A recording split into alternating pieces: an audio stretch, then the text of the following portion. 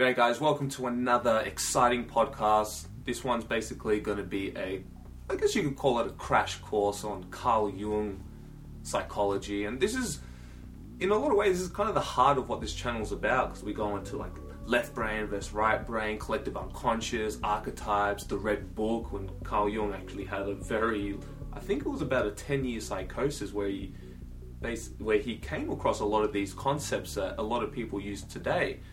Even extrovert, introvert are two concepts that Carl Jung coined that pretty much the whole world uses, you know. Uber Boyo, man, he's like... Because the thing about Carl Jung, I love the guy, and he's like a pioneer in many ways, but he's also very difficult to understand, not just because he was a Swiss, but because his writing was very dry. Where Steph, or aka Uber Boyo, has a very unique way of expressing his ideas, but in a very grounded way. So I think you guys are really, really going to enjoy this. So please support him. Go to his channel, subscribe, tell him that your mate Tom sent you. Send him some love. And if you want to support this show, of course, you can get some merch, join our Patreon group. Yeah, that's pretty much it. You can check, actually, go to SoundCloud as well. Might as well just sneakily throw that in there. But yeah, that's it, guys. I've got all the timestamps are in the description box below, so you can skip to whatever topic you want. Actually, at the end, we went into like the shadow side. Shadow integration, also a very, very important topic. But we went into the shadow side of veganism and meat eating. And as far as I'm concerned, I don't think anyone on YouTube has taken this angle, at least when talking about veganism versus meat eating. And it's very, very interesting, and it's going to blow your mind. And if you really want to support this podcast as well, you can go on Spotify and iTunes, leave a 5-star review. It really helps us out, because you know how YouTube is getting more and more difficult, and they're censoring more and more, and I've had a lot of issues this year which I haven't really addressed on this channel, at least not on video, and yeah, it just helps a lot. And I think that censorship is just going to get worse as time progresses, and I'm just going to get more controversial. So yeah, just the way it goes, right? Truth has a price, but oh well. Anyways, enjoy. Catch you later. Boom.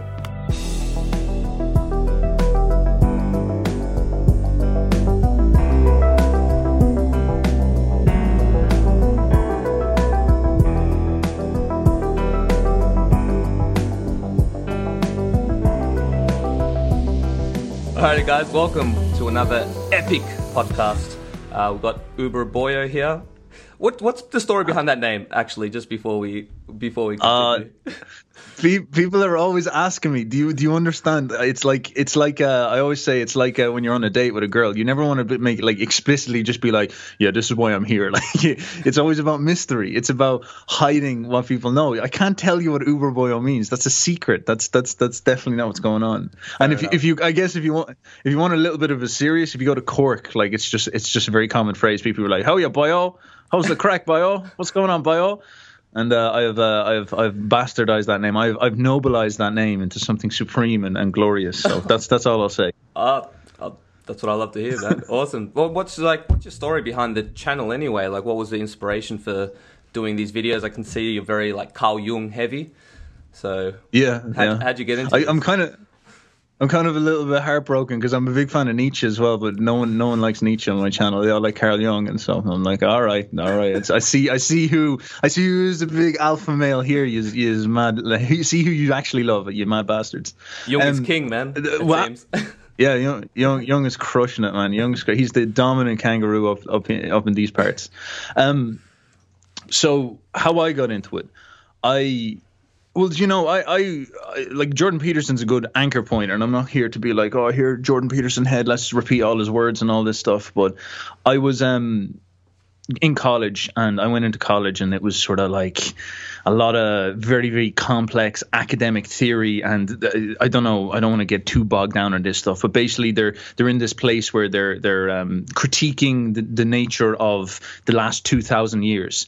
And they're talking about all the books that came before it, and like, you know, the Bible and the Western canon and all that type of stuff. And I kind of came into college, and I was there studying how to break down all these things from the last 2,000 years that I had never read. You know, you're supposed to sort of have read these things, and I had never read them.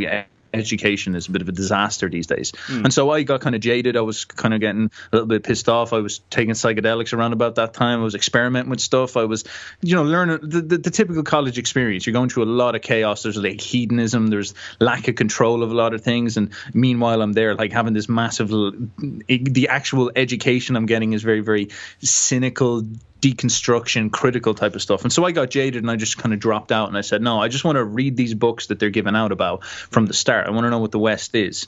And so I went to Plato, Socrates, and then eventually it was almost like I was climbing up a tree. I started at like Plato and Socrates, the early guys, and I climbed all the way up to Nietzsche and Jung. Basically, that was my goal. And so I dropped out and did that myself. And at that point, I found a couple of things in Jung that I found very, very interesting. So it's quite interesting. It goes alongside my psychedelic thing, because psychedelics opened my mind to a lot of this stuff, but they scared me. They hurt me. They were very damaging. And in order for me to establish myself, to prove myself to myself, I had to take a very high dose of psychedelics. And then there was this experience for me where it was like my imagination got switched on after you kind of go a bit grayscale in school. You go a bit monotonous. You lose access to the more crazy artistic mind. And I'm very artistic in that sense. And so psychedelics turned that back on. And then actually a little bit after that, I got into Nietzsche and Jung proper, and I started to do some of the exercises they would talk about in it.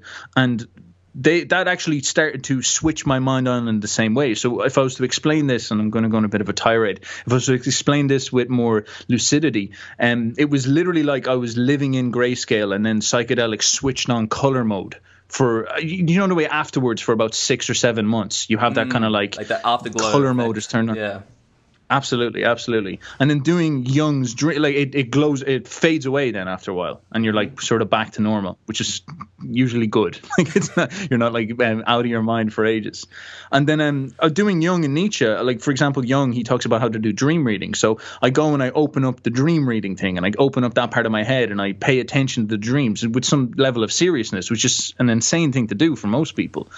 And I started to notice that feeling of color started to come back very naturally. It was like the difference between taking steroids that are really effective for like 6 months and you're like jacked, between working out really consistently for like a year and then actually starting to see yourself get jacked and your testosterone levels going up and you're feeling better. Like the color started to switch on. And that's really what started to interest me then, is I was like, whoa, this stuff actually works, man. This stuff is legit. And I guess phenomenologically it was legit. And I kind of went from there and I started studying all that stuff. And I was just some like weirdo studying Jung, and I would talk to people and I'd be like, you do the collective unconscious, I've heard about this, or like all this type of stuff. But then Jordan Peterson comes along and popularizes it, and I'm like, yes, finally we've got someone making it real. Because I remember when I first came across him, I was sitting in a coffee shop and my friend sent me a Joe Rogan video of him, and I was just like, yes, he's saying Nietzsche, he's saying Jung. I've never heard anyone talk about this stuff. It was just been me and my own. So and then after that he fades, and then I start my channel sort of in the wake of that, and that's really where it came from. So I started talking about Ion, one of Jung's books Jordan Peterson was very scared of, and I did it with Jimmy, and that was pretty much where we went. And now I'm here, still talking about Jung. So I guess that's the brief story of the channel.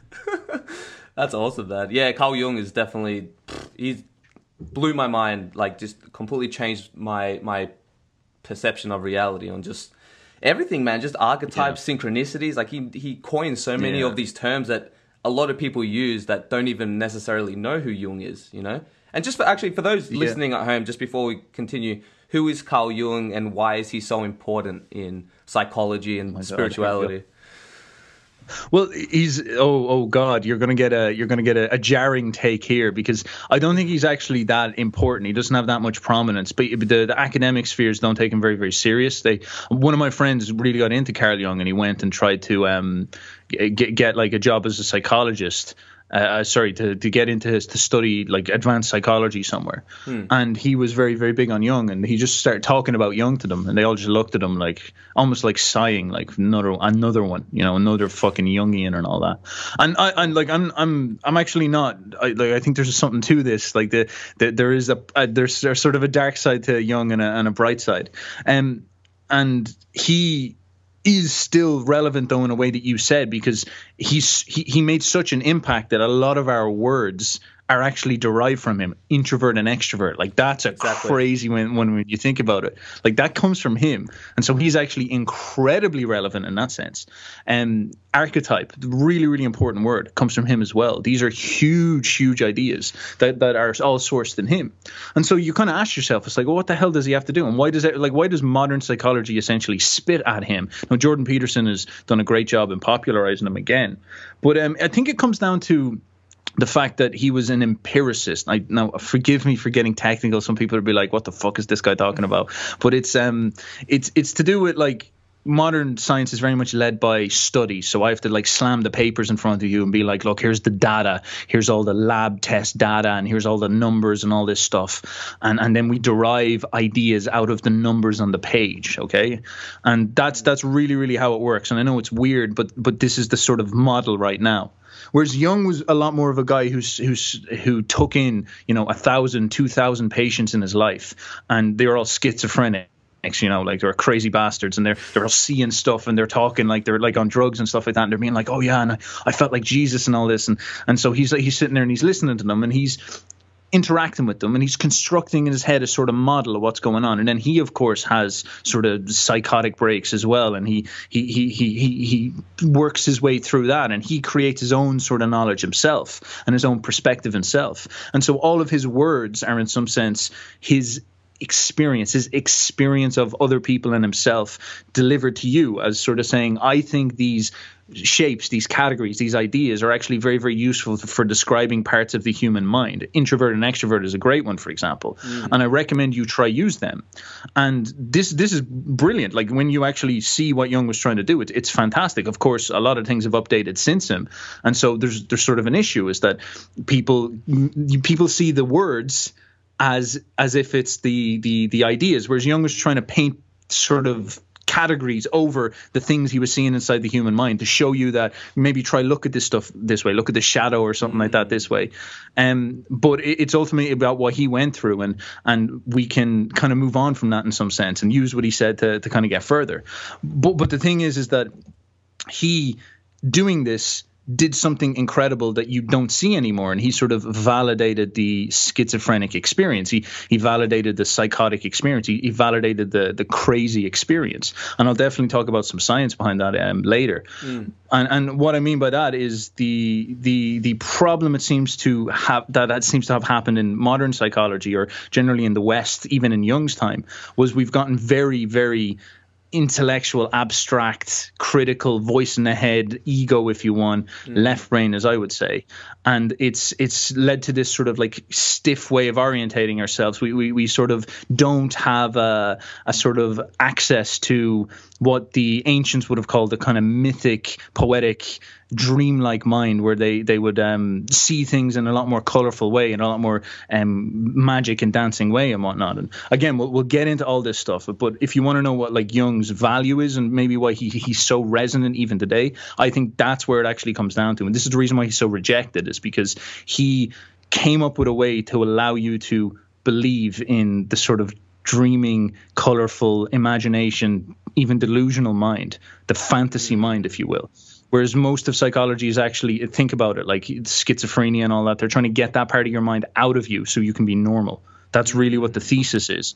Oh, you're seeing things, you're fantasizing, you're having dreams, you're having weird thoughts. That's not good. You can't go to work. Here's some drugs to get that away. And like, it's fair enough. Some people have real struggles with that stuff, so they can take drugs and all that. But in a general sense, it's it's if you have a hammer, everything turns into a nail. And that's not what you want to do. You want to approach it a lot more like, okay, wait a second. There could be something to this. And Jung is that guy. He's like, there is something to this. There is something very interesting to this. And I think that's why he's so relevant. And I think that's the best way to understand why he matters and then who he is. He was a mad Swiss man, and he always very imaginative man, or he was a very creative man, and he hung out with Freud, as you all know, and then he got mad at Freud, and then he had a psychosis. World War I happened. So if you can imagine before coronavirus, you started to like walk around and see everybody as like dead bodies with like all this plastic wrapped around them. and you're like, maybe you're taking psychedelics or something like that, and you're like freaking out, and you're like, what's happened to me? Am I going insane? And then like a year later, it just all comes true, and you're like, oh my God, what happened? So that's very similar to what happened to Jung. He saw a load of dead people, a load of blood, and then World War I kicks off, and he's like, I'm not crazy. Yes, finally, it's good. Yes, or there's something to this. And so, yeah, I guess that's as a very, very quick rip the plaster off version of Jung, the 101, I guess. Beautiful, man. Yeah, even like you said about how not all psychology, but a lot of modern culture tried to suppress those quote unquote crazy parts of us. And from what I understand with the Red Book, which we'll get into, is that Carl Jung, instead of suppressing the schizophrenic aspects of his psyche, he delved right into it, full force. Yeah. And that's how, was that the book where he discovered about the collective unconscious and all that kind of stuff?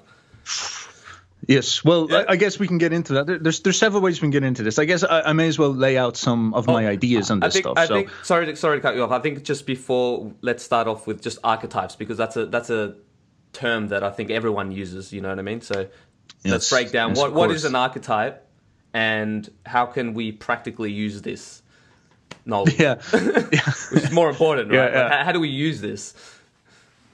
Yeah, well, this is a hard question. I might actually pivot and go into the Red Book one first, because it'll be easier to explain archetypes afterwards. Okay.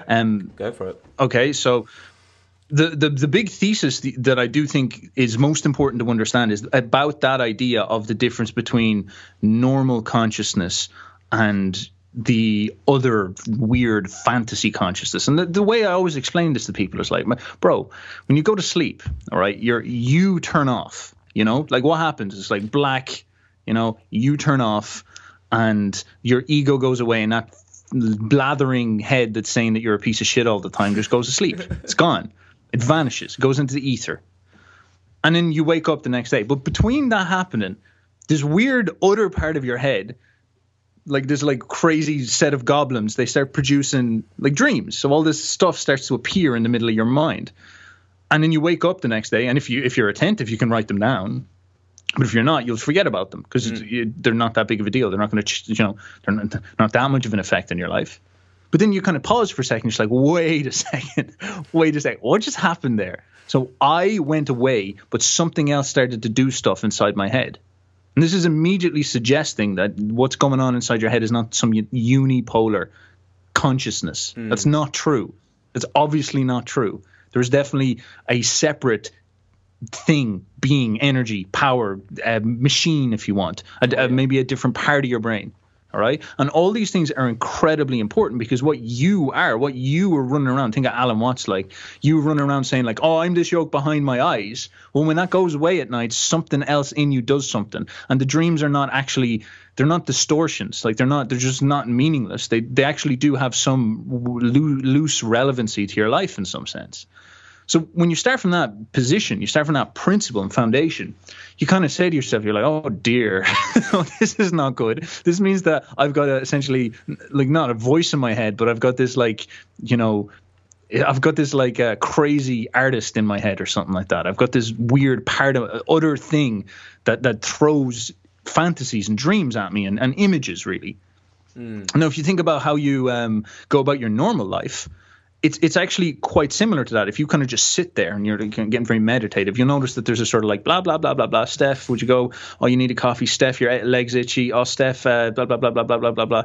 And it's just chattering away. And that's the kind of thing you focus on. You walk around, you're listening to this, and it's like, yeah, I need to do that to-do list. Yeah, I need to make that plan. Oh, that person said that to me. Oh, yeah, Tom's from Australia. Yeah, I used to live there. Yeah, that's great. I wonder, does he have any kangaroos? What's going on? But then even in the other part of your head, there all of this stuff is actually kind of like flickering away. And you'll catch yourself when you daydream, for example. You're sitting on the bus and that thing kind of just goes, okay, I'm not going to talk that much anymore. And then this weird other part comes in and it starts to show you like, giant kangaroos taking over the world and all this type of stuff. Like you start to have fantasies, you fantasize. This other part comes in, this imagination comes in. And of course the image of the kid sitting in school, and he's sitting there and he's looking out the window, and teacher's like, pay attention. And he's like, I just can't, you're so shit, I just can't. And he looks out the window and he starts daydreaming about being a comic book writer, or he's doodling, he's been told, do the task. and he starts doodling in the side of the thing. And you think about that kid is obviously, you know, if you're going to talk about an archetype, like that kid is going to grow up, if you're going to make a movie about this kid, he's going to grow up to be the great comic book writer, the great movie writer. You know, he was the guy who didn't suit school. He was the more outside the box thinker and all that type of stuff. And you can imagine that it's maybe that part of his brain just has more dominance over him, you know, that type of vibe.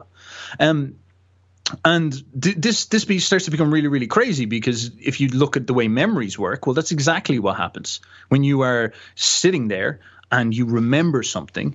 Well, what it is you're sort of like in normal consciousness, chattering away, and then Tom says, "Steph, your hair looks bad." And then a memory shoots into my mind, like literally a movie scene shoots in my mind when, you know, all the other kids in school were pointing at me when I was a kid, being like, bad hair guy or something like that. or I was getting, like, I was in a go to, I don't know, a barbershop and someone shaved my head by accident or something like that. So, you know, all this stuff just shoves in, and it comes from the same place. It comes in the same way that dreams do. It comes in, it interrupts the ego, it bullies it out of the way. It kind of jolts in, and it's like very, very weird. It's like, where does all this stuff come from? What's going on? And so this stuff seems to be coming from another part of your head. Jung might call it the unconscious. People don't like that word anymore. They call it the subconscious. That's fine as well. There's a lot of different ways you could categorize this, but that doesn't really matter. What matters the most is that you sort of understand that you're not this one thing. Obviously, if you just think about what I'm saying, you're just not. You've got other parts to yourself. Now, how far this stuff goes is where the question becomes really interesting, because if you're going to do Freud or Jung, like a very, very simple thing for you to do is actually to just sit there and let those memories come up, let those dreams come up, and actually just spend some time understanding what's in the back of the mind, you know? This stuff is sort of running you in some sense. Like it's like all these hidden feelings and emotions they talk about, like repression and all this type of stuff. And when you take psychedelics, for example, you're running a dangerous game where you're going to open yourself up to these things coming up, and it will, like, if you're not ready to process them, it could be quite intense. Like, say, for example, you were abused as a kid, like that could be a very, very interesting thing. People often take MDMA because it's really good for post-traumatic stress disorder. Why? Because it makes you feel really, really good about everything, and then you remember that time you're in a war and you shot a load of people and you think you're a demon, and you actually can kind of have compassion for yourself, and it has this cleansing feeling to it. But of course, you never would have faced that in normal life, because if you were to remember yourself killing people in normal life, you would have a panic attack in the middle of the thing. So you try to bully it away. You might even take some suppressive drugs to help you do that. But of course, it's never going to leave you. It's like you're haunted. It's like inside that place where the dreams come from and the fantasies come from, there's like a big scary energy, a big negative charge from what you did, and you're really having trouble with that. And so you're never really going to solve this problem until you call it up. And who knows if you even can. You call it up and you face it and you digest it. Oftentimes people with PTSD, you've heard Jordan Peterson talk about this, they need to actually develop a new philosophy for the nature of the world, because they themselves became the users of violence, and that's an extremely difficult thing for most people who have a philosophy where hurting people is wrong. It's like, well, sometimes soldiers have to hurt people to make sure that society's safe, and it's like, what do you say to the soldiers? You're bad? It's like, that's not fair. This type of thing. So again, you can see what's going on. All this stuff would be somewhere else and hidden away from these guys so they can be normal, but these guys aren't normal, and that experience is not normal, and it needs to be dealt with. You take psychedelics, it comes up. You access your memories, it comes up. You take MDMA, it comes up, and it's all like that. And so all of this kind of wraps into this generalized idea. Now, when you look at extreme forms of consciousness, or even you could say extreme problems like depression, like real chronic depression, or schizophrenia, you know, these are very, very, very, very difficult things, because depression is sort of like there's this maybe black, heavy cloud living inside you, and every time you try to get excited about something, it just sucks all your energy out of you, you know, and it's living in this dream world. And so all your dreams are pessimistic and negative, and it's like it's holding you down in some sense. Yeah, I definitely, and you don't know what's going on. Yeah, I definitely relate to that, because I've been through such a depressive person where even now I can't even relate to the person I used to be. But at that stage, you're just like trapped. It's a prison. It's completely, you know what I mean? And you identify with all these thoughts and feelings, and it's fucking crazy, man. And the thing about, even though, you know, I watched The Joker. Have you seen the movie? Yeah, I have. Yeah, yes, yeah. How pretty he says intense, like all right. the worst thing about mental illness is that people expect you to behave like you don't have one, right? And that Perfect. nailed it on the head with that one, man. And yeah, so yeah, sorry to disrupt you. No, not at all. Completely not at all. relate with that. Yeah. Yeah, not at all. And like it's a good way to kind of like look at this stuff. So, for example, were you saying did you have depression or what was going on? I am depressed. I was at this time as well. I was like smoking weed every single day, and this was from complete escapist reasons and getting drunk. And I was hanging out with bogans, so my very low consciousness. No offense to bogans, but I was hanging out with a very low consciousness crowd. So of course, everything that I was listening to, I was watching like fucked up movies and TV shows and horrible music with really disempowering lyrics and just everything, man, everything, you know. And So I didn't have a Jordan Peterson at that time, you know, to help pull me out. Yeah, that's what I find so interesting about this stuff, because it's almost like I'm a musician, so I kind of get frequency and stuff like that. And I know this is very new agey stuff, and I am actually very resistant against this stuff. But I think this can work. And if you think about it, like, or you've got that normal head, that normal brain, the normal way you're conducting things, where there's no problems, and you're just trying to fit in and act normal, which is fair enough. Pretty much. But then you have also, like the soldier killed someone and he has this extremely problematic charge in the back of his head because he doesn't know what to do about that. And no one gives him good answers.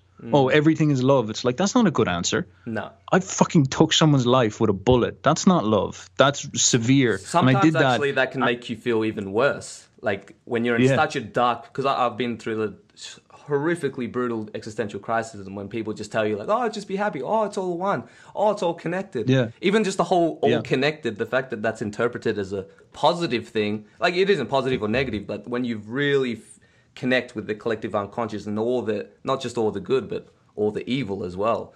You know what I mean? That's why when I say we're all one, I don't say it with a smile. It's just, yeah, we're all, it's all connected, you know? Yeah, it's a lot scarier of a statement to me now. Yes, and that's a really I actually definitely want to touch on that point, because that's an excellent thing to talk about. Absolutely. So you have this soldier, and he's like, after doing something terrible, and it's all this charge, and then people around him, all the normal people, they seem like they're actually not aware of what reality is, and so you feel alone, you feel weird and all that. And then with something like depression, like God knows, there's depression's like a very, very poorly understood thing. Well, it's better than it used to be, but one really consistent thing with it, for example, is there's often some type of childhood trauma, or usually when there's childhood trauma, you're probably going to manifest some type of depression later. Childhood trauma can be quite interesting. It can be maybe a divorce from your parents or abuse or something like that. So you can imagine the same thing, like you're a little kid and your fucking uncle does something really intense to you, or your parents break up and suddenly your reality falls apart, existential crisis. Suddenly everything's not healthy. All the normal kids with two parents, you're not one of those. And so it all goes into your mind. And I was literally talking to a dude yesterday who his mum used to come in and shout at him all the time. And it was so scary for him that he actually learned to sort of just bottle it up. And he said that there was a period in his life when he was really depressed where he just felt like a robot. He felt like he had no emotions. He felt empty. Now, that's so interesting when you think about it, because it's like your normal kid can sort of like feel and you're fine and all that, but then all this terror comes, the scary mum comes in, or the divorce comes in, or with the soldier, like the bullets come in, the danger comes in, and you shove all that stuff in the back room. It's like, I can't have any emotions right now because I'm in a dangerous situation and I just need to be calm or something like that. Yeah, God knows why you do it. You shove it all in the back. It goes into the dream world and then you lock it up. It's like, you can imagine, it's like Narnia, you know, and you shove it all in the wardrobe and then you just wrap a load of chains around that. And then you walk around your life and you feel empty. And inside that wardrobe is this really heavy, scary, intense energy, all that negative feelings that you had. And so it's so weird how this works then, because you're walking around, you have pretty much nothing going on. You're sort of zapped. You're empty. You're sort of like a ghost walking through life. I hear stuff like this quite a lot.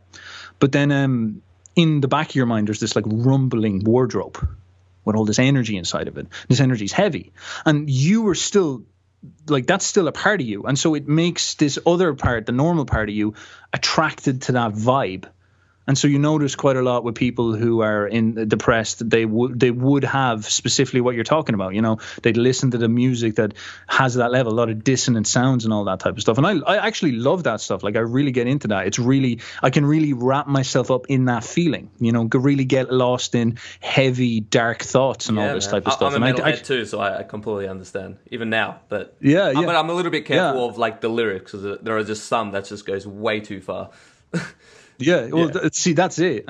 And then when you listen to stuff like the lyrics and all that's the kind of thing, is that there's a reason why they're there, because they're heavy, they're dark, they're scary ideas.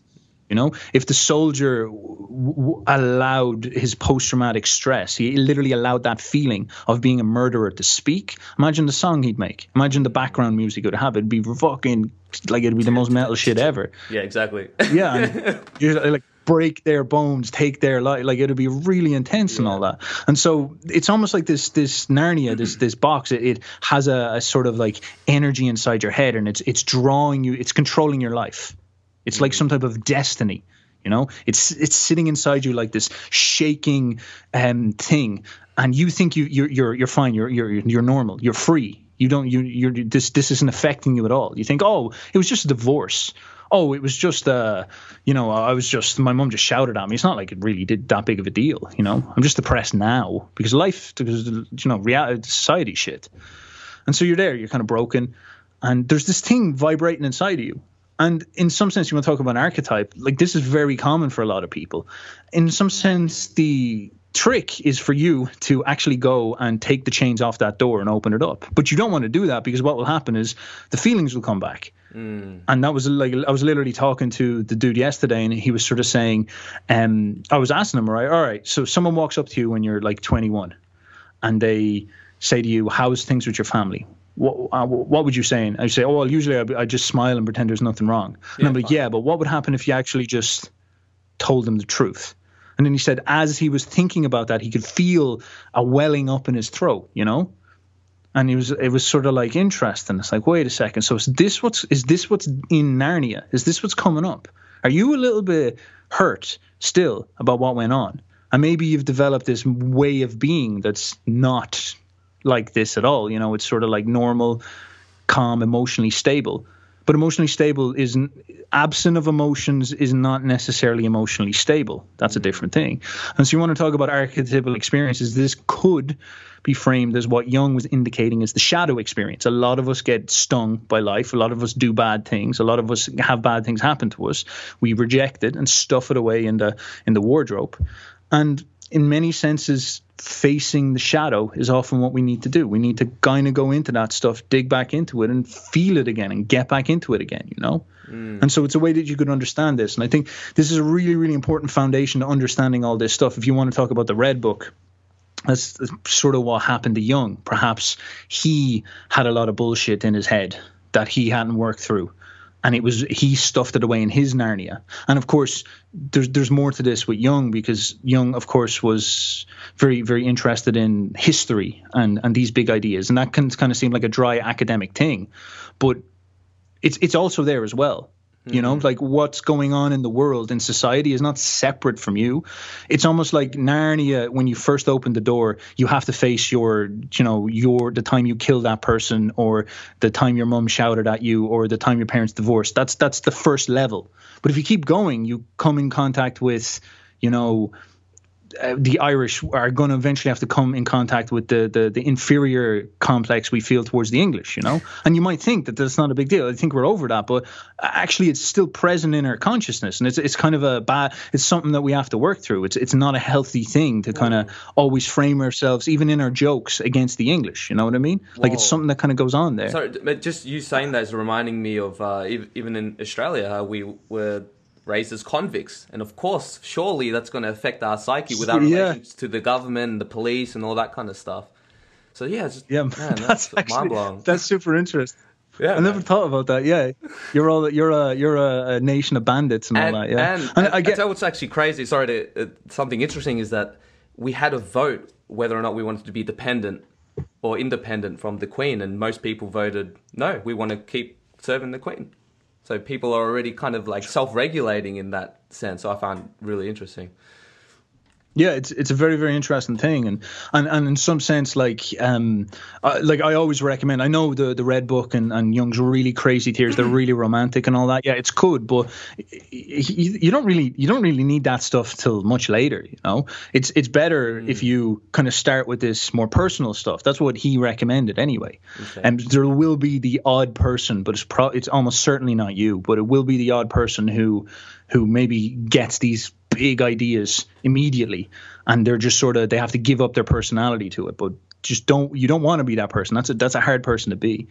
But that's sort of it. So you go and you face the shadow, you bring up that intensity, and then you look in, and you open up the Narnia thing, and you bring up all that intensity. It's like, so you open up the doors of the wardrobe of where the dreams come from, and out comes a big monster. The time you killed someone, the time the shock happened, all this type of stuff. And you're like, and you start weeping and crying. And suddenly you go from being an adult who's hard and normal, and you're a weeping child again. Exactly where it happened. You're a weeping child saying to yourself, I don't know what's happening to me. Why is this all happening to me? What's going on? I'm confused. And that's exactly where you are.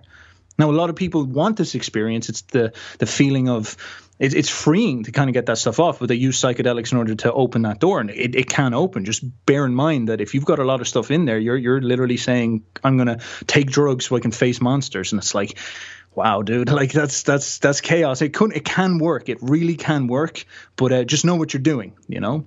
Jung would suggest more naturalistic approaches.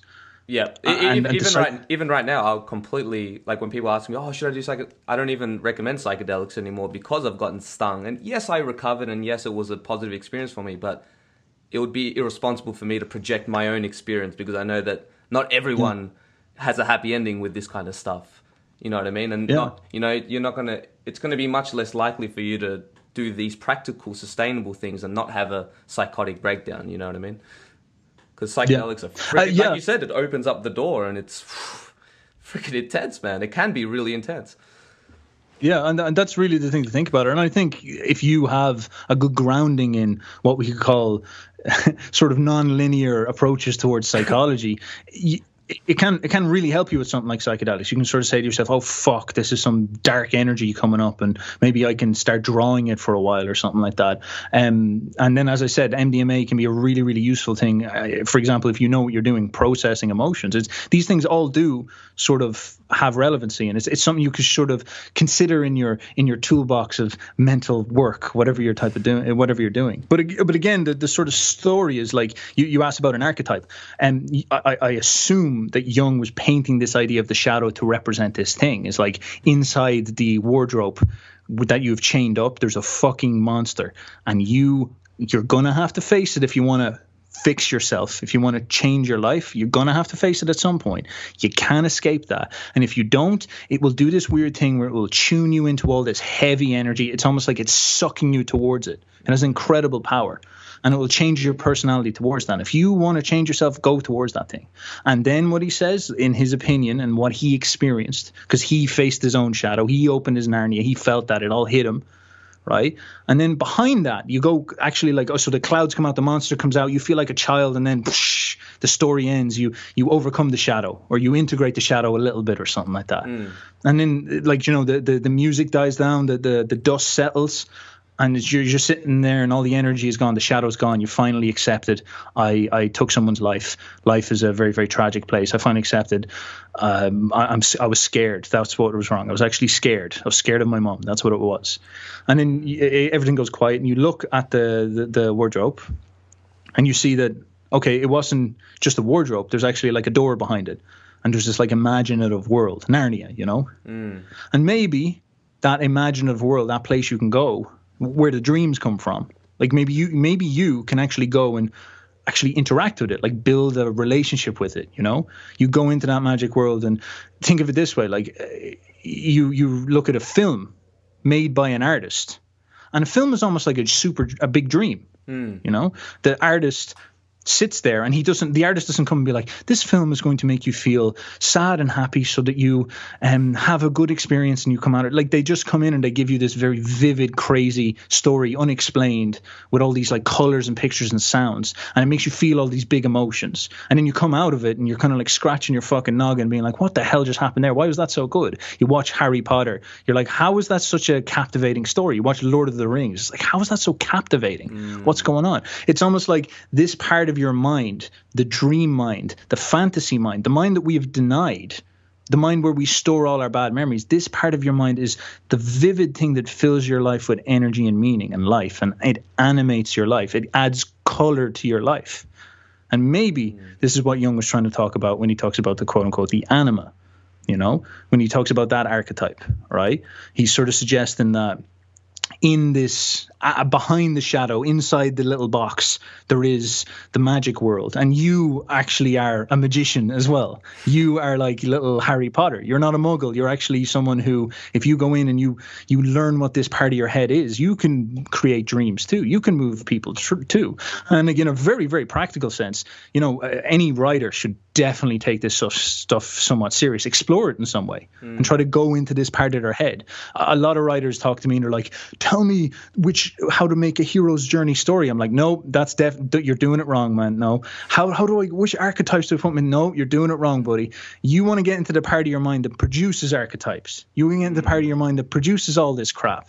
You don't want to have an abstract technical experience of this. You're not going to read a listicle that's going to make you a good writer. You want to get into the part of your head that has created Shakespeare, that's created Goethe, that's created Hollywood films, that's created all that stuff. That's the place where you want to go. That's the thing that will generate new stuff. Even in terms of just being a social person with a personality, like, you'll notice that one of the most captivating things to be around is someone with a sharp imagination and wit. They're usually the funny people, that they're very free and they can talk free. And there's this part of your mind that can do this. You can kind of be if you're a salesman, you know, and you paint a colorful picture that's very emotionally charged, because you're in access with this dream mind, as opposed to the salesmen you often hear who literally sound like robots because they're reading off a script. Yeah. And there's a huge thing you have to understand there, that this is the part of yourself that makes you original, that makes you a person, that makes you alive, that animates you. And so perhaps that's what Jung meant by the anima. It's a very, very interesting idea.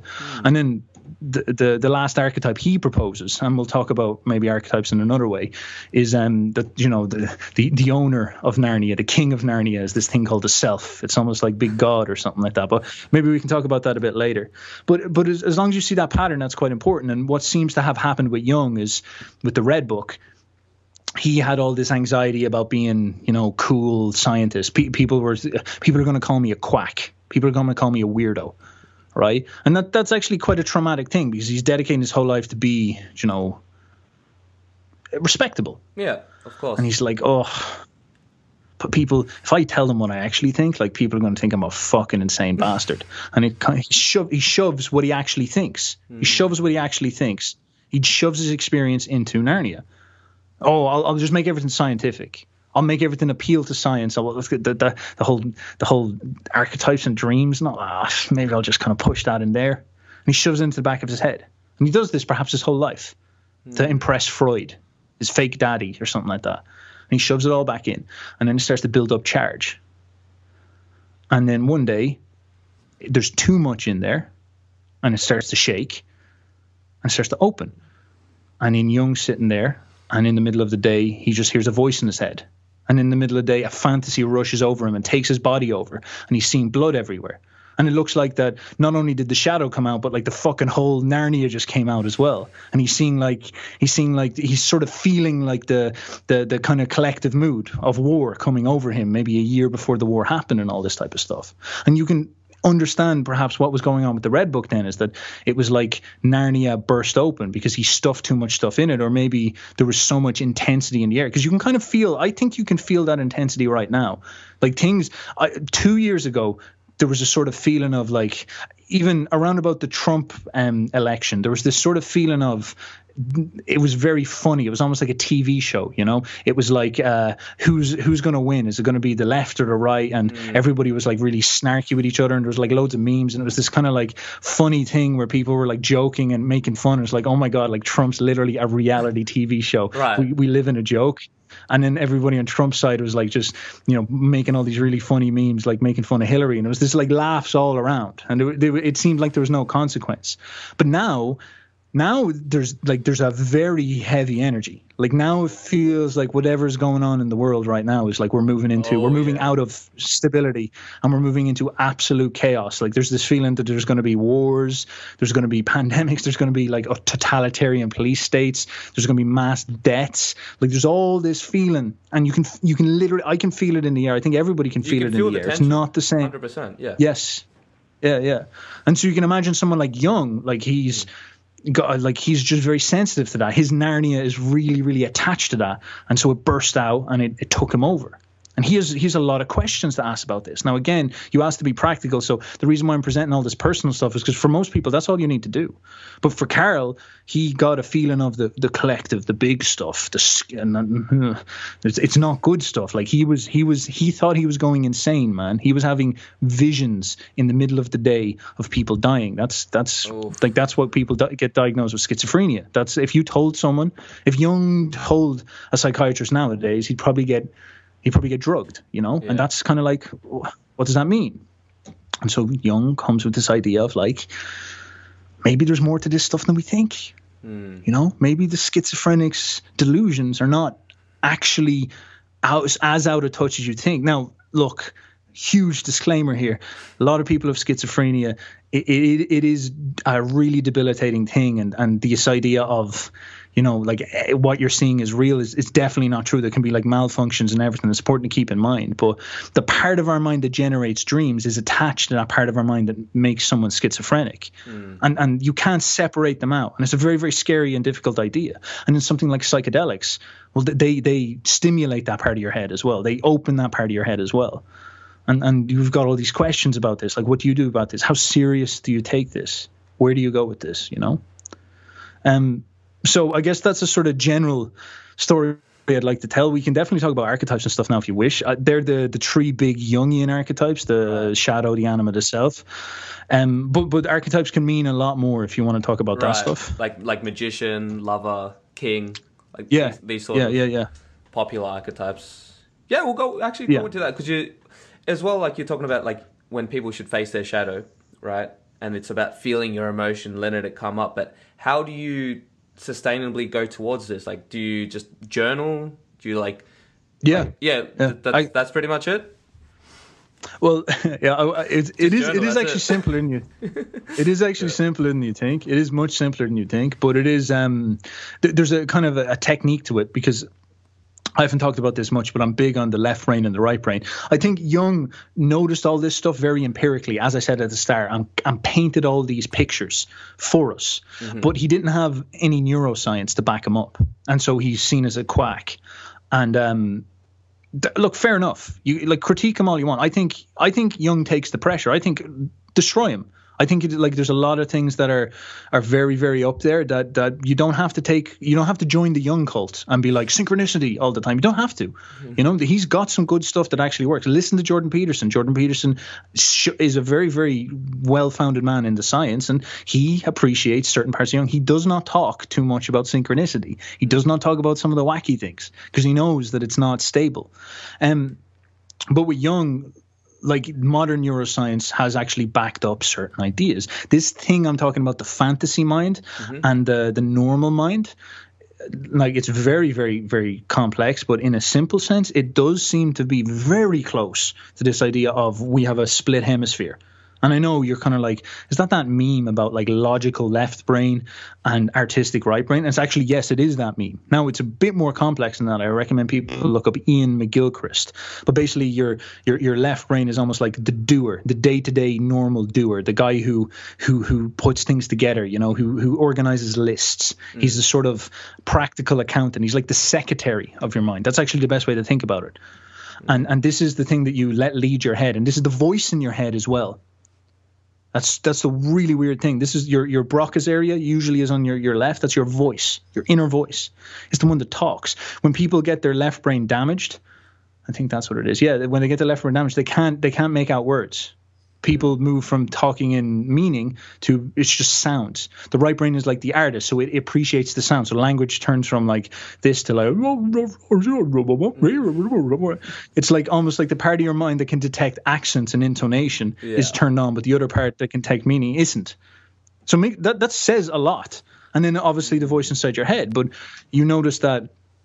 Like you talk to someone with anxiety, one of the main things they want you to do for them is to help them turn off the voice in their head, help them stop the voice in their head hurting them.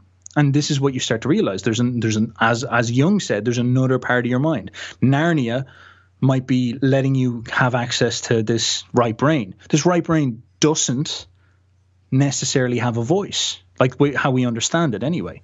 It's not the part talking. It's another part of your head. There's so many weird things where when people get brain injuries and they're walking around and they get a brain injury and I think they cut the middle. So you've got this thing in the middle that links the two. You cut the middle, the corpus callosum. Yeah.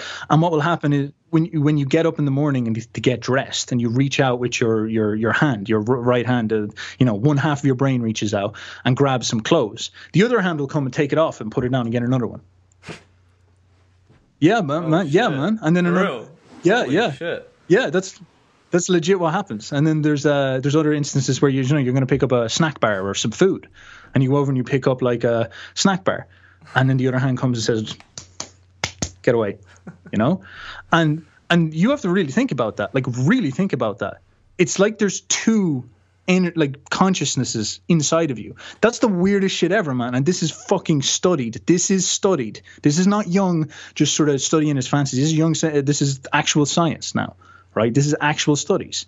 So there's these two forces going on. It's weird as shit. It's really weird. The duality of man. Yeah, man. Yeah. Yeah, man, absolutely. And there's a lot of really weird stuff about this. Like, for example, the left brain is actually a liar. So the normal you has this habit of being delusional and rationalizing and making up stories. So the right brain can reach out and pick up an object, an orange, and put it in the left brain's hand. And then the person who's studying can say, how did that get there? And the left brain will make up a story. Oh, well, I was really hungry, which is completely not true. The reason why it's there is because the other part of your head put it in. But the left brain is in denial of this. It doesn't. This is the most important. It doesn't believe that there is a right brain, whereas the right brain knows there's a left. It's so strange when you look into it.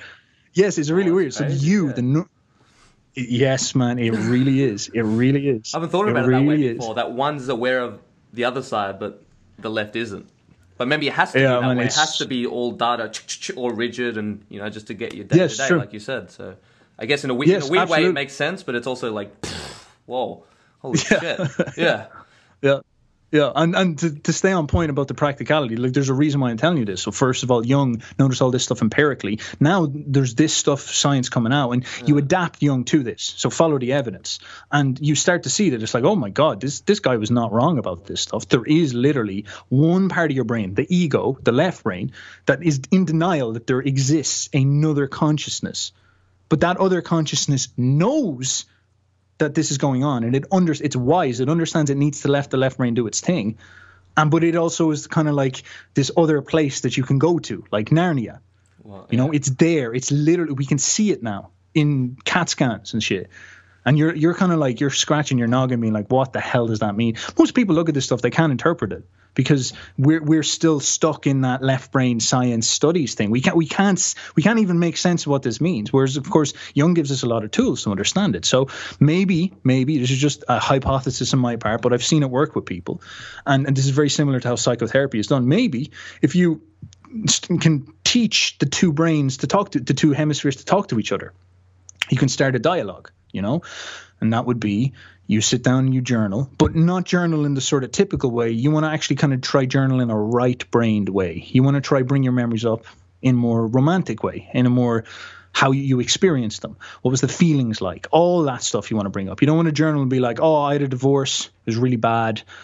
No one liked me. Anyway, I went to school. Like that's very bullet point to the thing. You're not really getting into anything there. So whereas if you go into a more... an example of this. So when you're journaling, you want this stuff to come up. Are you like consciously like, oh, you know what, I want to bring up this from my childhood, or is it just you just look at a blank page and whatever comes up, and then you start from there? So that's another really good question. It's another really good question. It's really, really hard to make sense of this.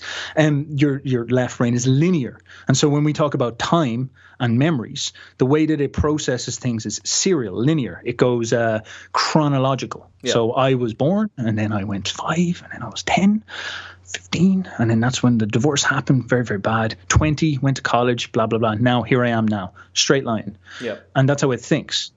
Okay. Now the right brain is quantum, if you want. It's associate. Think of how things work. You know, like think of how you smoke weed. What happens is you're like, oh my God, microphone, rock star, Jesus Christ superstar, nature of the universe, and it's like really, really radical, crazy associations. That's my right. Whereas if I'm, yeah, exactly. So you're probably really in touch with this. So I would look at microphone and be like, microphone. Button, turn it on, cost me this much money, procedural thing, left brain talking, linear. Why am I here? Why am I talking about a microphone? What's going on? And so these two modes are very, very important, because if you sit down with yourself right now and you notice the feeling that you have, maybe you have a very, very subtle sadness inside of you, an apathy or a sadness or something like that, and you kind of sit with that feeling and you kind of let the associations flow, it will kind of start to bring you places. You'll bring this association and you'll remember, this is what I felt like when I was 21 and depressed after college. And during that time, when I was depressed, I was really angry at my dad. And that reminds me of the time my dad punched me because I was laughing at him, which reminds me of when I was in school, because that's when it started to go wrong. And you see him kind of like just floating around in a weird thing. And it's the interesting thing, like through this moment, every object can be an infinity. You have access to incredible vistas of yourself right here, right now. And this is perhaps the most, it's kind of a weird way to do it, and people kind of get annoyed about this stuff, but it is a way that you can think about it in a practical sense. Like you can actually just sit there with the blank page and turn on, like, get into this part of your head. This is really the key. It's about getting into this part of your head. Like this is what I do with people when I'm coaching them. I get them into this part of their head, because that's usually what's going on. This is like a supreme processor, whereas your left brain can't process stuff that well. If you murdered someone in cold blood in a war, your left brain can't process that, because your left brain has some premises of what is good and evil, and you're in violation of them all. And what the right brain does is it gives you perspective. It gives you a reframe. It makes you understand. It allows you to feel in a different way. Every memory is a reframe, is another thing as well. And so this is what often people need. They need to get out of the frozen conception of themselves and go and allow that, as you said, allow that a collapse to happen, the existential crisis to happen, and allow this magic right brain to reanimate it. And then they can kind of get back into their palace again, and they're put together in a better way. Yeah, and feel it, right? I think that's a very big important thing, because some people just suppress, and I used to be like that. In fact, I would consider myself a very artistic, sensitive soul. So I think my early self kind of defended this, especially in Australia, man, because people are savages, man, here. So you can't be sensitive. You got to build a thick skin, and then obviously my brain overcompensated, and I was too harsh. I was too unempathetic. When I look back, really, I was still empathetic, but my ego kind of tricked me into thinking I wasn't. But yeah, it's just what you're saying right now. It's all about like really feeling the emotion. It's scary, man. Like you said, opening that fucking Narnia and all these monsters come out and shit. Like even with psychedelics, it can even go real extreme, not just collective worldwide events, but it can go to like cosmic level stuff, like spiritual war or whatever you want to call it. So fucking crazy, man. Yeah. It's really important to keep that stuff in mind. Yeah, like you're dealing with pretty intense stuff, and even like a divorce might not seem that relevant, but as a kid, that feels like the end of the world. Like, are you prepared just on the fucking Tuesday morning to feel the end of the world? Do you know what I mean? Because that's sort of what you're asking. And this is what's so interesting about it, is that like our left brain or whatever, we take this approach that our lives are trivial And it's like, oh, the divorce, it's not that big of it. It's just a divorce. It's like, nah, bro, no. That felt like the end of the world. Dude, that was my reaction when my parents got divorced when I was like 12. Yeah. I was like, oh shit. I guess I just didn't know how to process it. But obviously, when you look back, you're like, of course that was a huge deal. Your whole world is just shattered, fall apart. Yeah. What are you gonna? Yeah. Yeah. Absolutely. Yeah. Absolutely. Sorry to cut you off.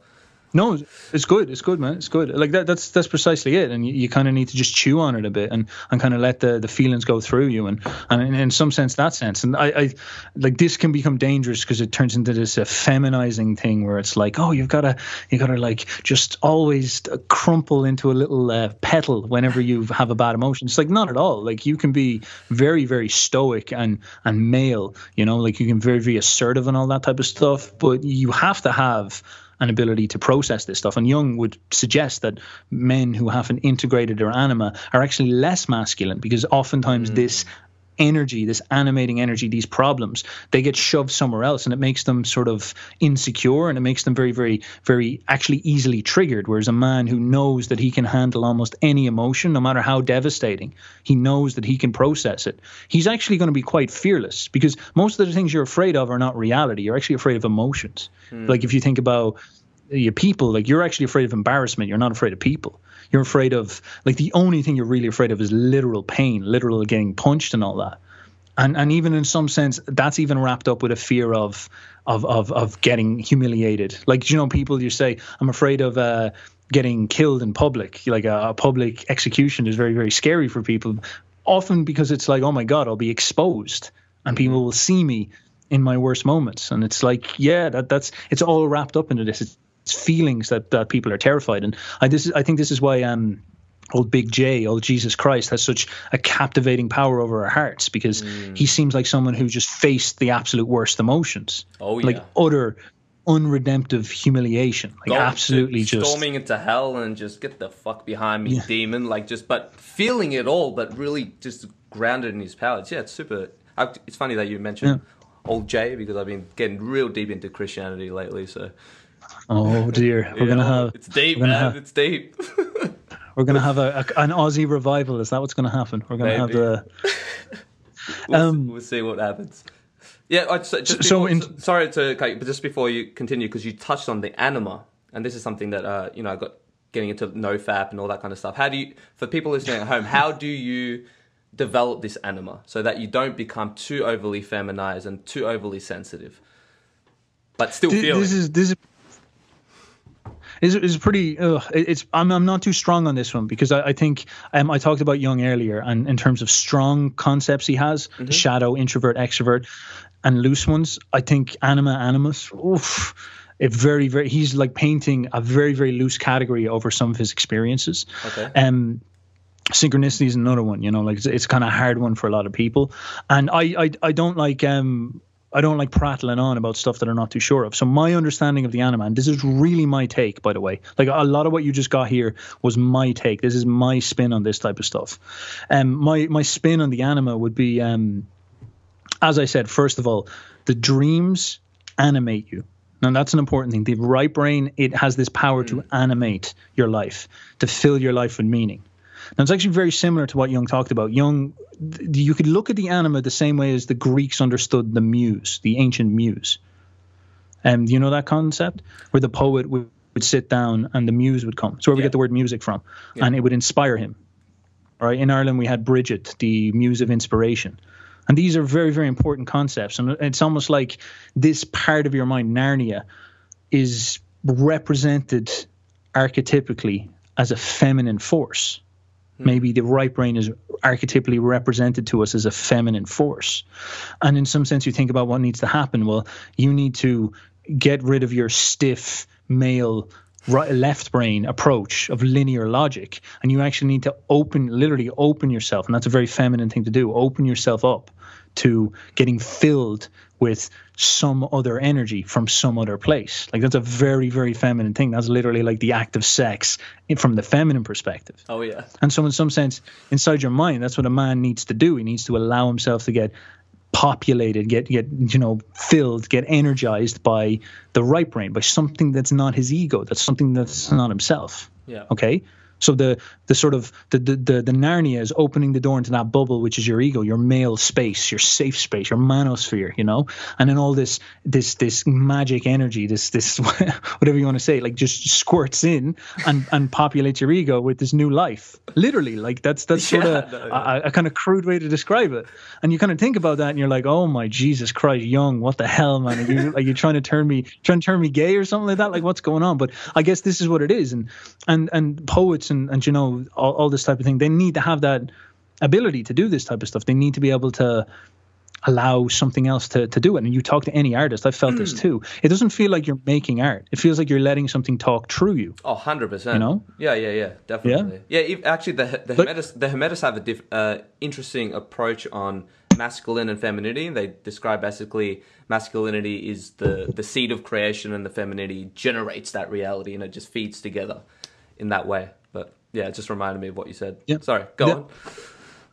No, absolutely, and like I think that's the Hermeticists are actually pretty cool stuff to oscillate alongside this stuff, especially if you ground a lot of this stuff in science. Yeah. As I said, the left brain and right brain. If you could gender those two brains, yeah, you do kind of get this approach of like the right brain is sort of like some type of feminine force that you have to.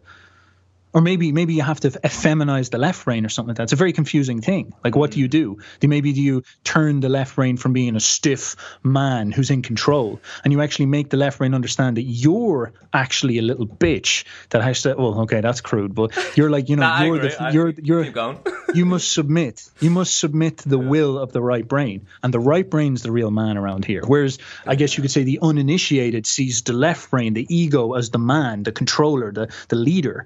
And the right brain is all this world of feminine feelings of no consequence. Whereas if you can invert that and make and if you could invert that a little bit and make the left brain understand that it's actually submissive, it's actually the servant, it's actually the feminine wife to this powerful, imaginative, conscious right brain, like a sort of magic wizard or something like that, is actually the leader, and he just doesn't. He's an introverted, leading, imaginative, powerful man, energy maybe, something like that. Like these are kind of cool ways you can play with this type of stuff, and this is sort of what I'd encourage people to do is look at this stuff and try play with it and try to understand it and try map what Jung is saying on top of it. I feel a lot of what goes wrong with this is that the anima turns into get in touch with your feminine side, and that turns actually into a very, very poor way of relating with people's emotions. And this is probably one of the most negative things I see in most people is the conception that submissive attitudes towards your own feelings, the emasculization of your feelings is ideally correct. That's getting in touch with your feminine. So, for example, a man gets angry because people push him around, and he's always self-sacrificing and all that type of stuff, and he justifies it in his mind because it's getting in touch with the feminine. It may be Christian, often you hear that as well, or it's just good and right and all this type of stuff. And this is actually like very destructive, because on some level, your emotions, your animating emotions, your anima itself perhaps, they're not there they're not demons. They're actually there for a reason. You're getting angry because people are pushing you around. You should start to assert yourself. You should start to draw lines in the sand. Yeah. You should start to push back. These type of things. And that's often the case. And that's a very, very important thing to keep in mind. So again, this is why it's a little bit of a dangerous one. Now then, in terms of stuff like NoFap and addictions and all this, there might be some type of idea that if you're not animated from within, so if you don't have the right brain filling you full of juice, and so you're waking up every day and it's like, I'm going to make 20 YouTube videos today, and then I'm going to write 40 articles, and I'm going to run around, I'm going to talk to 1 million girls, and then I'm going to like make food out of just clapping my hands and all this. You're not filled full of the zest for life. And if you're empty, remember with the depression thing, if you've locked everything away, if you stuffed the shadow and the anima back in Narnia, and you're empty, well, you're going to want to be filled. You're actually, this left brain, it's still a girl that craves to be filled with juice, to put it bluntly. And so what you're going to do is you're going to, instead of drawing energy from within, instead of drawing animating power from within, you're going to draw animating power from without. So you're going to go and you're going to go to Pornhub, and you're going to look at all these people getting primal, and you're going to draw energy from that, and it's going to make you feel excited. and then it'll go away. And then you feel depressed again because you're going back to your normal state. Your inanimate, dead state, your left brain state. And so the left brain, with its dopamine receptors, will be like, something else, do something, food. Okay, you eat the food, eat the food, and you feel animated because you're full of food. And then that goes away. And then you're like, okay, back to Pornhub or YouTube. I'll watch more YouTube videos and fill myself full of more knowledge. That's what will fix me. More knowledge from outside, no knowledge from inside. And again, you're starting to try get animated from the outside world. And you could think of this, and this is almost always paired with this very, very interesting personality, the Reddit personality, where you're understanding of yourself as someone who takes in knowledge. So you get injected with all this, but you see yourself as a very manly character who discriminates among the knowledge and judges the knowledge. So you watch all these YouTube videos and you are the critic, you know, that type of character. And so you're sort of like, oh, that's a very, very bad idea you put there in minute 42.3 person on YouTube. Yeah. I'm going to write a 20 page long comment to explain to you why you're such an idiot, and then I'm going to do all this type of stuff. And of course it's some type of insane perspective inside your head where you're like this impotent left brain with no original animated ideas, and all you can do is sit around and bicker and rationalize like a woman, like the negative view we have of a woman. All you can do is sit and bicker and rationalize at all this stuff that you're consuming. So you're just getting filled by all this stuff from the outside world, and all you can do is just be like, oh, you're not good enough. Oh, I hate you. Oh, I'm so mad. Oh, you're so disgusting. You're so pathetic. I'm supreme. I know what's going on. Maybe this could be anima possession, as Jung understood it. You know, maybe this could be why these guys, they get attracted to, you know, people with the same bad energy. So again, and that type of thing, like depressed energy usually attracts depressed energy. And so you hang around people who get your vibe. And then you all sit around, you're all these critics about the world or on Reddit or something like that. And then there's this big conglomerate. It's like the group forms this like gravitas to it. And it's very heavy and dark, and that cynical, critical attitude and all that. Maybe that's anima possession. Maybe it is. It's a very, very loose concept, very, very difficult one, but it's a kind of cool way to clash it up against what I believe we know about the brain so far. Very interesting take, man. Yeah, definitely. And you hit the nail on the head when I think you should get your power within. You know what I mean? People constantly always look, and I'm guilty of this, man. I have a very addictive personality. I've got to constantly, you know, work on that part. I'm the same, dude. So it's just how it is. My left brain can talk about this as much as I want, but I still have addictive personality shit. Like, it's so annoying. I wish I could talk about it till it fixed me, but it doesn't. So, and with shadow integration, so obviously, you know, this is a quote that I've used for many years. Well, I stole it from Carl Jung. Beware of unearned wisdom, and he was regarding psychedelics, opening the doors too much. So, outside of psychedelics, is there a approach to shadow integration where it can be too dangerous, or maybe you're moving too quick, where it can have a similar effect of that opening too much? You know what I mean? Yeah. Well, I kind of skip steps a bit, like, and I believe Jung recommended this as well. I remember Jimmy saying that this is the way it should be done. You like the main, and even the science, as I understand it, the main thing I think most people should do is focusing on switching on the bridge between the left brain and the right brain. And for example, a method like learning how to explore your emotions in that sort of associative way is actually one really simple method. And there's a litany of different others. When someone sits down with this urge to write a story or a play, like that's that part of themselves switching into gear. And that's it. And it's like it's this part of themselves just demanding that this happens now. Like I need to process something complex. And so this is what's going on. And so in terms of something like shadow integration, like in some sense, the right brain is the processor, is the integrator, and all you really need to do is build a relationship with that. So you can maybe look at that as like integrating the anima, skipping the step, or something like that. Maybe you don't need to spend years facing the shadows, although I think the shadow is almost always what you're going to come across first. So if you're kind of sitting there and you're kind of thinking to yourself, what the fuck do I do? Well, you know, if you're possessed by some big, heavy negative energy, as most people are today, sit down there and say to yourself, could I process this negative energy from a sort of right brain perspective? And I think that would be the most down-to-earth, reasonable way to do it. Now, of course, you can try this cool stuff like dreams. Dreams are the associative mind par excellence in its form. It's really, really good at this type of thinking. And so switch into that as well. And yeah, I'd recommend you try all that. I think it is actually quite simple.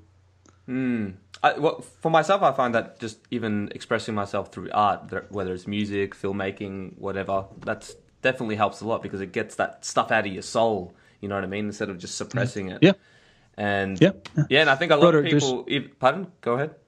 Give me 1 second. There's someone at the door. I'll bounce. I'll be back in a sec. Go for it. How are you, brother? Yeah, I'm good. Just chilling. Hello. What are you doing? Okay. No, yeah, rocking around, running around in a panic. Sorry about that, sir. And thank you. All good, man. So where were we? Where should we pick up? What was going on? All right, so we're talking about Animus, but shadow integration and how if there's any dangerous ways, if you can, is it dangerous. Yeah, dangerous ways of shadow integration. Because I was actually watching your mate Jimmy talking about how the shadow in its totality is almost like too much. Like we can't expect to integrate the whole shadow. You know what I mean? Like the whole world. Like, is it a case of just chasing your tail, or is there an actual place where you can integrate your whole shadow? Yeah, Nietzsche has a very interesting quote where he says, I measure the spirit of a man by how much truth he can digest. And that's a pretty fucking intense one when you combine it with that idea. Wow. I'm not too sure. Yeah, it's a scary one. I'm not too sure. I'm not too sure if there's a dangerous way you can go about it. Like, I assume if you kind of sit down with yourself and say, I'm going to take on all the sins of the world, you're going to have to take on equal amounts of responsibility. You're probably going to have to hit Christ level. And what happens with Christ? Well, of course, you can imagine Christ as someone says, right, I'll take all the shadow. All right, I'll go on, give me the shadow there, lads. And so he takes the entirety of the shadow on his shoulders. And what happens is it kills him. It actually just destroys him and murders him, literally. Yeah.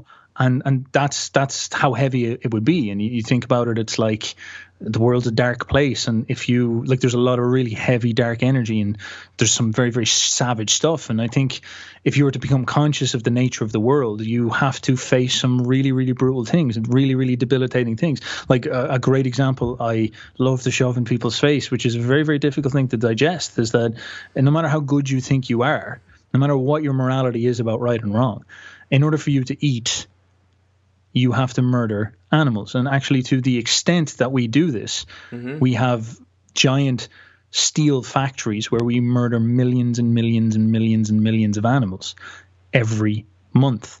And that's like pulling the skirt up on the nature of our society, the nature of life, even, in that it's not a nice thing where everybody comes out a winner. It's actually my vitality is at the expense of these other beings. And the only reason that I allow myself to do that is because I've got a conception in my mind that these beings are lower than me. They're beneath me. And so that's just one example. You can actually kind of sit with that.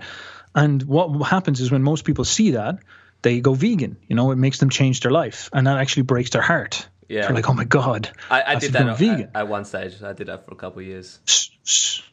So did I. But my body started breaking down. But anyways, that's another story. But this is the thing. This is the really scary thing, is that I go vegan. I face that shadow. So I see the nature of the world. And emotionally, I'm like, I don't want this to happen. So I want to do something about this. So I start to integrate my shadow, and I fight the terror, what's happening to the animals. I will not participate. And then my body starts to fail. And so now I'm going to start to face another shadow. This is a harder shadow, is that the nature of life is not such that the non-meat eater can thrive. It's actually that the meat eater thrives. The bad guy wins, in some sense, showing that the conception of good and bad in my mind was not correct, which is scary, because then it's like something like the animals getting hurt is not, nature doesn't care. Just like she doesn't care about the gazelle that gets eaten by the lion. So now you're starting to get into the scary stuff. And that's hard for a lot of people. Although I don't know what that means. I don't know how you can, like, if you tell someone like that, will it just devastate them and break them and all that? I don't know. I don't really know what you can do with that. I see people buckle from this often. I see this. I see sort of Nietzsche as an example of someone who points out these things, and people just can't take him. They're just like, I don't want he's evil. He's a bad person. He's got all these things wrong with him and all this. He can't tell me this stuff. He can't pull the rug up and all that. Maybe most people aren't supposed to read Nietzsche. Maybe most people are supposed to just ignore the heavy shadows that he points out and just kind of move on with their lives or something. Reading Nietzsche is like having a bad psychedelic trip. It's just too much. You just can't handle it. For a lot of people. Yeah. Yeah, well, it's a weird one, all right. Like, Go on. Just to go back on the veganism thing, you know, some people would say like, "Oh yeah, but that's because you didn't do veganism right?" Because there are people who are fundamental in their belief that think that all human beings on planet Earth are actually originally designed to be vegan, which of course I don't personally believe that, and I've seen different results from different people, and not to make this about veganism, but it's an important note because I really, really, really tried to do it, man. And when I went 3.5 years without red meat, and then when I finally had because I was going pale, I was going skinny, I was breaking down, I was getting overly sensitive, anxiety, depression, and then I had my first grass-fed burger, and I'm telling you, man, I had a full body orgasm, like a soul orgasm. You know what I mean? That sounds horrible, right? Especially to a hardcore vegan, but yeah, it's just fun. It's not funny, funny, but it's pretty funny actually. But sometimes we have to do horrible shit, you know. Yeah, and this is I went through the same thing. I went very, very weak, and one day I just said, "Oh, fuck this," and I went to the local butcher and bought a load of mince and just ate that. And literally, I literally lay down afterwards and could feel my body healing. You know, I could feel my body re-energizing. Okay, and at that point, that was the point where my physiology dominated my philosophy absolutely, and made me understand that it was not correct. And I've talked to vegans about this, and actually the only consistent response to this is that most vegans say it's not about health for me, it's about philosophy. Yeah. I believe intellectually that it's wrong to kill animals, and I'm willing to sacrifice myself to do that. Now they're someone who's philosophically consistent, but of course if we were to aren't they putting animals above themselves in a sense? Like it seems like equality, but really they're actually lowering themselves to an animal. You know what I mean? Yeah, I'm not saying it's a bad thing necessarily, but it's just something that I've noticed, you know? It's very, very complicated. And basically what they're deciding is that the world is evil. So they come in contact with the shadow of the world, and they struggle to digest it. And I fucking get it, man. It's not nice watching an animal get murdered and then eating that every day. It's not nice to become aware of that. And so they become conscious of this. They see the shadow, and they feel emotionally that I would rather die. I would rather leave this earth than contribute to any more of that. Now that's a very, very serious philosophical position, but it's philosophically consistent. It's saying I am going to sacrifice myself. I don't want to participate in this shit show. Now, Nietzsche would indicate that as a philosophy of nihilism. Yep. You react to life with disgust, and you choose to essentially sacrifice yourself. But this is perhaps an example of someone who faces the shadow, and I don't wish to be offensive to them because it's a very, very serious thing, but it's too much. It's too much to take in. It's too much for them to sit down and philosophically see in experience that animals dying is necessary towards your vitality, because that says a lot about human relations as well. Because if animals and their pain doesn't matter, there's no reason to assume that human pain matters much more, because we're just animals as well. This is where things start getting very scary. But this is, if you're going to be philosophically consistent, and then this is of course the shadow thing, and this is where it becomes way too intense for a lot of people. And this is sort of what I mean. This is you can take too much on. And people can go. I think our time zone differences, so we're really delayed. So sorry, folks, if I sound rude. I'm just cutting out. No, you're all right. You're all right. But even with some people go real extreme in their position, but I think with the meat eater, I think at the start, if you're unconscious about it and you don't even want to look at what's really going on, and you're just blindly buying meat from whatever, I think that's very different to at least knowing what you're doing, knowing what you're contributing to, and actually sitting with that feeling. And that's what I do now. Yeah.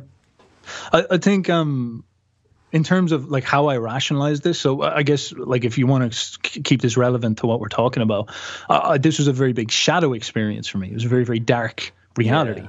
And it is. There's no way around this. Like, this is not, as you said, if you think that you can just pretend that animals aren't real, or that it doesn't, like, this isn't something or vegans are just idiots, you're not facing the truth. And therefore you lose the moral claim to the truth altogether. You're not a good person, nor are you a truthful person. You're someone who wants to live in rational dissonance, which is fine. Like, everybody does it. I do it too. But that's, you just sort of have to be aware of that. And so I faced this stuff, and it was too much. It made me turn vegan. I was like, I can't do it. I can't handle this. I can't be part of this. My body breaks down. And so eventually my philosophy gets destroyed by my body. My body says this is not right. And so it's almost this awakening moment where it's like everything that I thought about the nature of the world is wrong. The world can't run on insane empathy, like insanely forward empathy, or maybe that's wrong. It should be maybe sympathy or something like that. Things are going to have to suffer for me to thrive, which is so scary. It's so scary. The cow is going to have to lose its life for my health. That's the way it works, and that's actually very, very consistent with what we observe in nature. Now, not all animals are like this, but lions eat gazelles, and lions are beautiful, thriving animals. They're the apex predator. Exactly. And when you digest this, you're like, oh dear, oh dear, oh dear, oh dear, oh dear, oh dear, oh dear. Yeah, this seems to be the legit way that things work. This is actually sort of Nietzsche's idea, the naturalistic philosophy, the way nature. Why don't we discipline our morality, our way of seeing the world, to nature, as opposed to all this bullshit we tell ourselves inside our left brains? Very, very actually simple thing. Then, of course, when I'm trying to work through this is a very, very hard thing for me to understand, because does that mean I can just be mean to everyone and hurt people? But of course, what you start to see is that nature's not necessarily unnecessarily cruel. She's very rarely unnecessarily cruel. She doesn't often do that. The lion doesn't catch the gazelle and like string it up and cut its guts out and fuck with it and all this. It doesn't disrespect it and all that. It tends to be kind of a. I think chimpanzees are pretty mean. Fuck! Oh no! I've heard. Well, I guess I was watching Joe Rogan. He said there was a video of like this chimpanzee like just basically holding another chimpanzee and digging his nail into his back, just like torturing him, pretty much. But chimpanzees, they're related to them. Yeah, exactly. It actually makes a lot of sense. Yeah. the kangaroo will cleanse the earth, man. The kangaroo will cleanse the earth. Kangaroos aren't nice, man. I know that everyone around the world looks like, oh, kangaroos. Aussies, like, we eat kangaroos actually, so it's not that big. Of course a deal. You do. Of course we do. Yeah. You're my bastard. You're my bastard. So the sort of way I started to process this was I started to look at it from a naturalistic perspective. So I disciplined my mind to these first principles, and it completely shifted the way I see everything. And I started to get this incredible bullshit intolerance. Like someone just rationalizing to me, reminded me of what I was like as a vegan, and I just sort of just got turned off. I was like, this is crap. Like, they don't know what they're talking about. They're just prattling along their left brain, giving me some philosophy for the fact that they haven't faced these very, very hard problems. And so what I started to see was the naturalistic perspective, like what is closest to God's garden, which is nature. And then you start to see really interesting things, because you get this new disciplined mindset. You start to see really, really interesting solutions to this problem. For example, you watch an African tribesman hunt a deer to exhaustion. Sounds intense, but of course, when he catches them, he sits down with him and he pets him. The deer gives up and he pets him, and he says a prayer with him before he takes his life. And it's actually an incredibly beautiful thing, because it's ritualizing it. And now you start to see where things like animal sacrifice come from, because these people, these ancient people, the pagans of Europe, they struggled just like I did with this feeling. Why do I get to murder animals? And there would have been all this bad juju in it. It's like, if I murder the animals, will that mean that the karma of the world will come back and hurt me? So in order for me to justify murdering the animal, do I have to actually give something to the karma of the world, God, the gods, you know? It's actually a very logical thing. Very Old Testament. Yeah, exactly. So it's a very, very logical and straightforward thing. You sit down, and when you're going to kill the animal, you give it reverence. You spend time with it, and you say to it, I'm taking your life, and I'm going to give this energy as thanks to the Lord for allowing this to happen to me, and that type of favor. And it's sacred. And that brings it into it. And you can even say it's the right brain coming in and animating reality. And that actually redeems the act in an incredible way psychologically as well. And it makes it make sense for us. Now you think about how we do it in our deadened, unsacred world.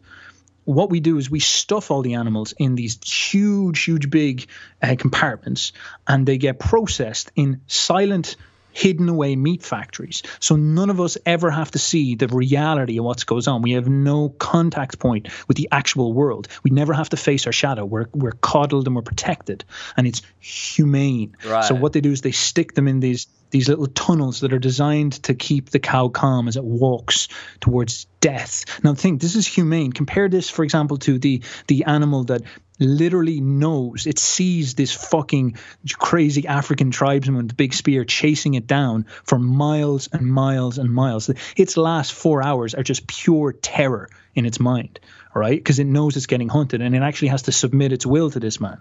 Whereas with this, the cow doesn't know to the last moment that it's going to get killed. And it does actually seem more humane.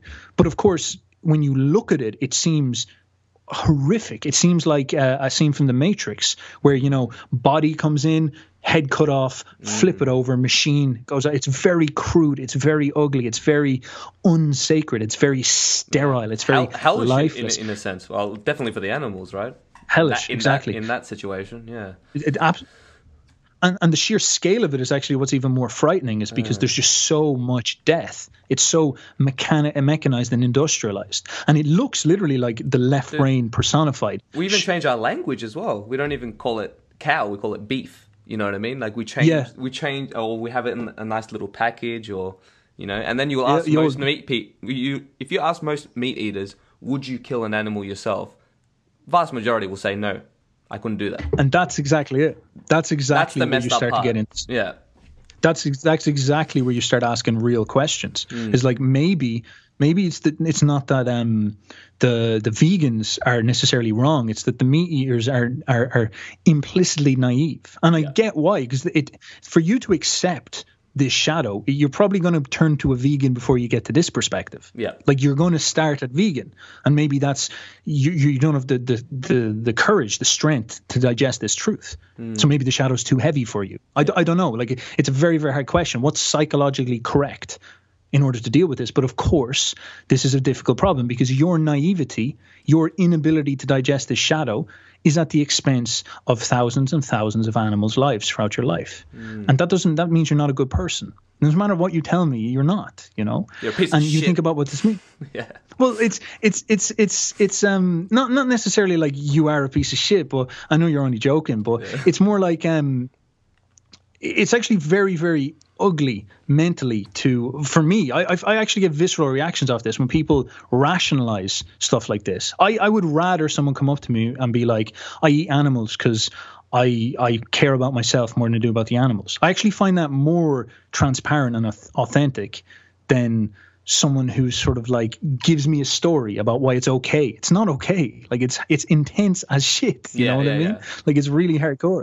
And even the way we do it, as I said, it's desacralized. That's, I think, the worst. That's really, I guess this is what I sort of noticed about it. Our rationalizations are exactly what desacralize. It's almost like the left brain, when it needs its explanation, strips the procedure of all its magic and turns it into this horrible, dead mechanical factory that shows up in these little square compartmentalized plastics that is very, very wasteful, that comes like, like the beef in Brazil ends up in the shelves in Ireland. Like it's just so nonsensical. It's so intense. These people, you think about how much food we throw out. We buy this meat and it's no consequence to us, and it's like low quality meat, and we just throw it on and we eat 50% of it and throw it away. And you think about that. That was an animal's body, and we have the arrogance to throw that out coarsely because animals don't matter, because they're not real and all that. And you think about how desacralized. Now compare that to the pagan who kills the animal, and that fucking pagan's going to eat every part of that animal, every part, No, for survival reasons, of course, but also from this idea that imagine if you don't and you're trivial with this animal's body, Zeus might come down and fuck you up. You don't want to sacrifice something to Zeus and then treat it with lack of value. You know what I mean? And that becomes extremely interesting. So it seems that in the face of trauma, if you psychologically process it correctly, you actually do something quite noble. But of course, it's very, very hard to get to that point because it's hard to digest some of these problems. And you see it exactly in that meat stuff. You see it exactly in that vegan stuff. People struggle, they turn vegan, they turn literally into nihilists. And I mean nihilists in the sense of like death is better than life. And that's a real nihilism. And that's a real interesting philosophical position. It's better to die than it is to participate in life because life is evil. That's literally what they believe. And that's fine. You know, it's sort of logically coherent in a way. But this is the kind of next level beyond it. Yeah. It's definitely not practical, no. Definitely not practical. See, this is the next level beyond it then. This is about re-sacralizing the world, bringing back in animated energy and understanding that our relationship with animals is probably, in my opinion, the biggest problem is the psychological relationship to it, the trivialness we treat these type of things. You start to understand then a lot about what shadow work is. The problem for most naive children is that they're not aware of how dangerous the world is. This is why trauma shocks them. And so what you need to do as a tribe, this is what they used to do, is they used to initiate people. How do you initiate them? You make them face the shadow. And it's almost always too much for them. That's the purpose, right? So what you do in an initiation is you drag a young boy out of his mum's arms and you beat the fuck out of him while you're dressed as the gods that you've told him his whole life are going to come and kill him if he's not good. And at that moment, he faces the fear of death. He faces the reality that I'm about to get murdered. And he cries and he throws a tantrum and he gets traumatized. What do?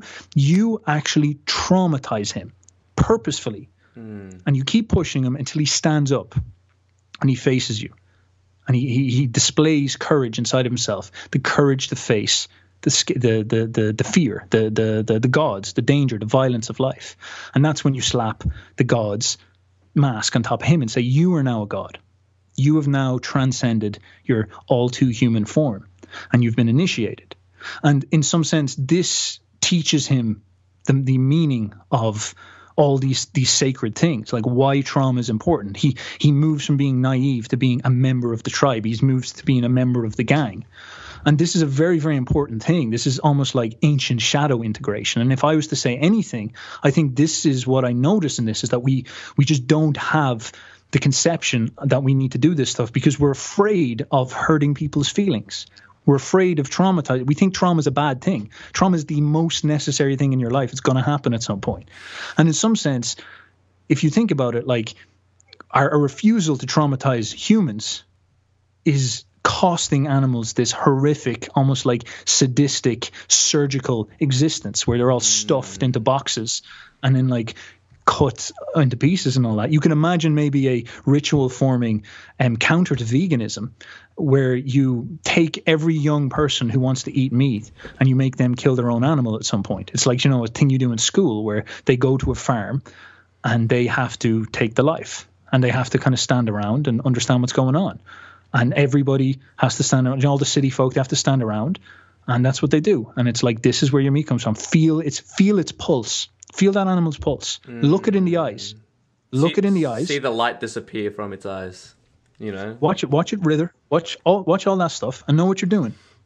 You can eat the meat if you want. I just want you to know.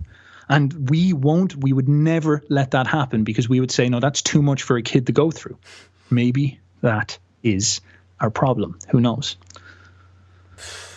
Holy shit. Exactly. And I even think this is why, for myself, visiting third world countries is very important to at least see, reality. You know what I mean? Yeah.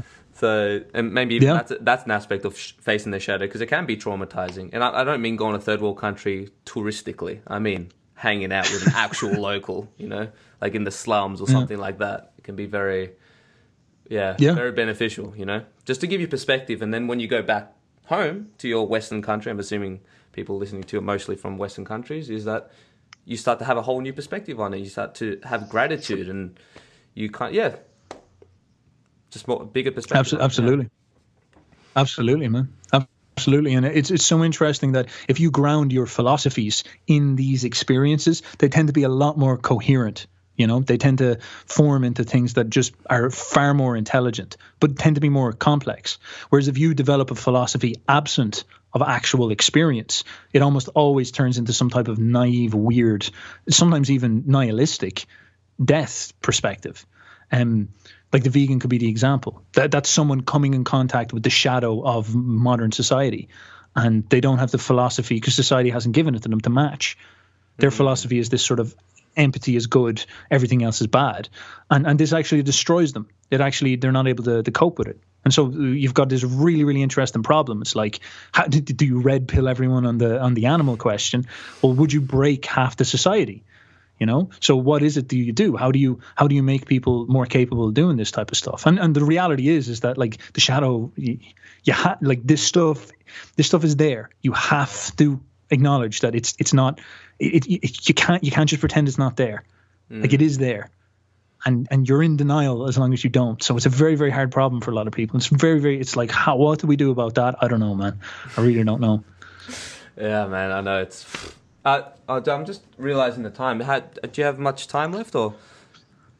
Oh yeah, I wouldn't mind wrapping it up soon enough if we could. Yeah, we'll do that. Yeah. No, it's all good, Fantastic. man. I think because opening up the Christianity rabbit hole is a whole different thing, isn't it? Oh dear.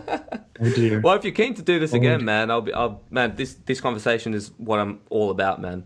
And I think it's like kind of the heart of my channel in many ways. So beautiful, brother. Yeah, man. I really appreciate you coming on. My mind has been blown, and I have a lot to think about. And I think you have a very unique, authentic approach to Jung. And like you said, you're not just memorizing shit, Google definitions. You're like really delving into this stuff. And I think it's very refreshing. Thank you very much, brother. That's the pinnacle compliment you could say. My juicy right brain is flattered immensely and incredible. Thank you very much, sir. Thank you very much for reaching out. Thank you for taking the effort and time to reach out. And the boyos watching as well. Like you find me over on Uber Boyo on YouTube and give a couple of videos a watch. And this was really good, man. I really enjoyed this as well. I'm going to try stick this up on. I'll see if I can put it on the old podcast playlist and get a couple of people to watch it as well. So, thank you very much. Beautiful, man. Yeah, definitely have to keep in touch. And yeah, I think we've just kind of scratched the surface on this. But I think we've given people a pretty basic understanding on at least the popular Jung concepts without going too woo-woo, I'll leave your links below. Like, so just your YouTube channel. Where else do you want to plug anything else where people can reach you? Oh, what else could I plug? I'm over. Well, I've got uberboyo.com if you want to run over there and check it out. The YouTube channel would be great too. And sure, I'm also on Spotify if you want to check that out. I've got some music up if you want to listen to me lilt. You can most certainly can find me over there. Awesome, brother. Yeah, really appreciate you coming on, man, and taking the time. So yeah, man. I'll catch you soon. Have a good one. Beautiful, brother.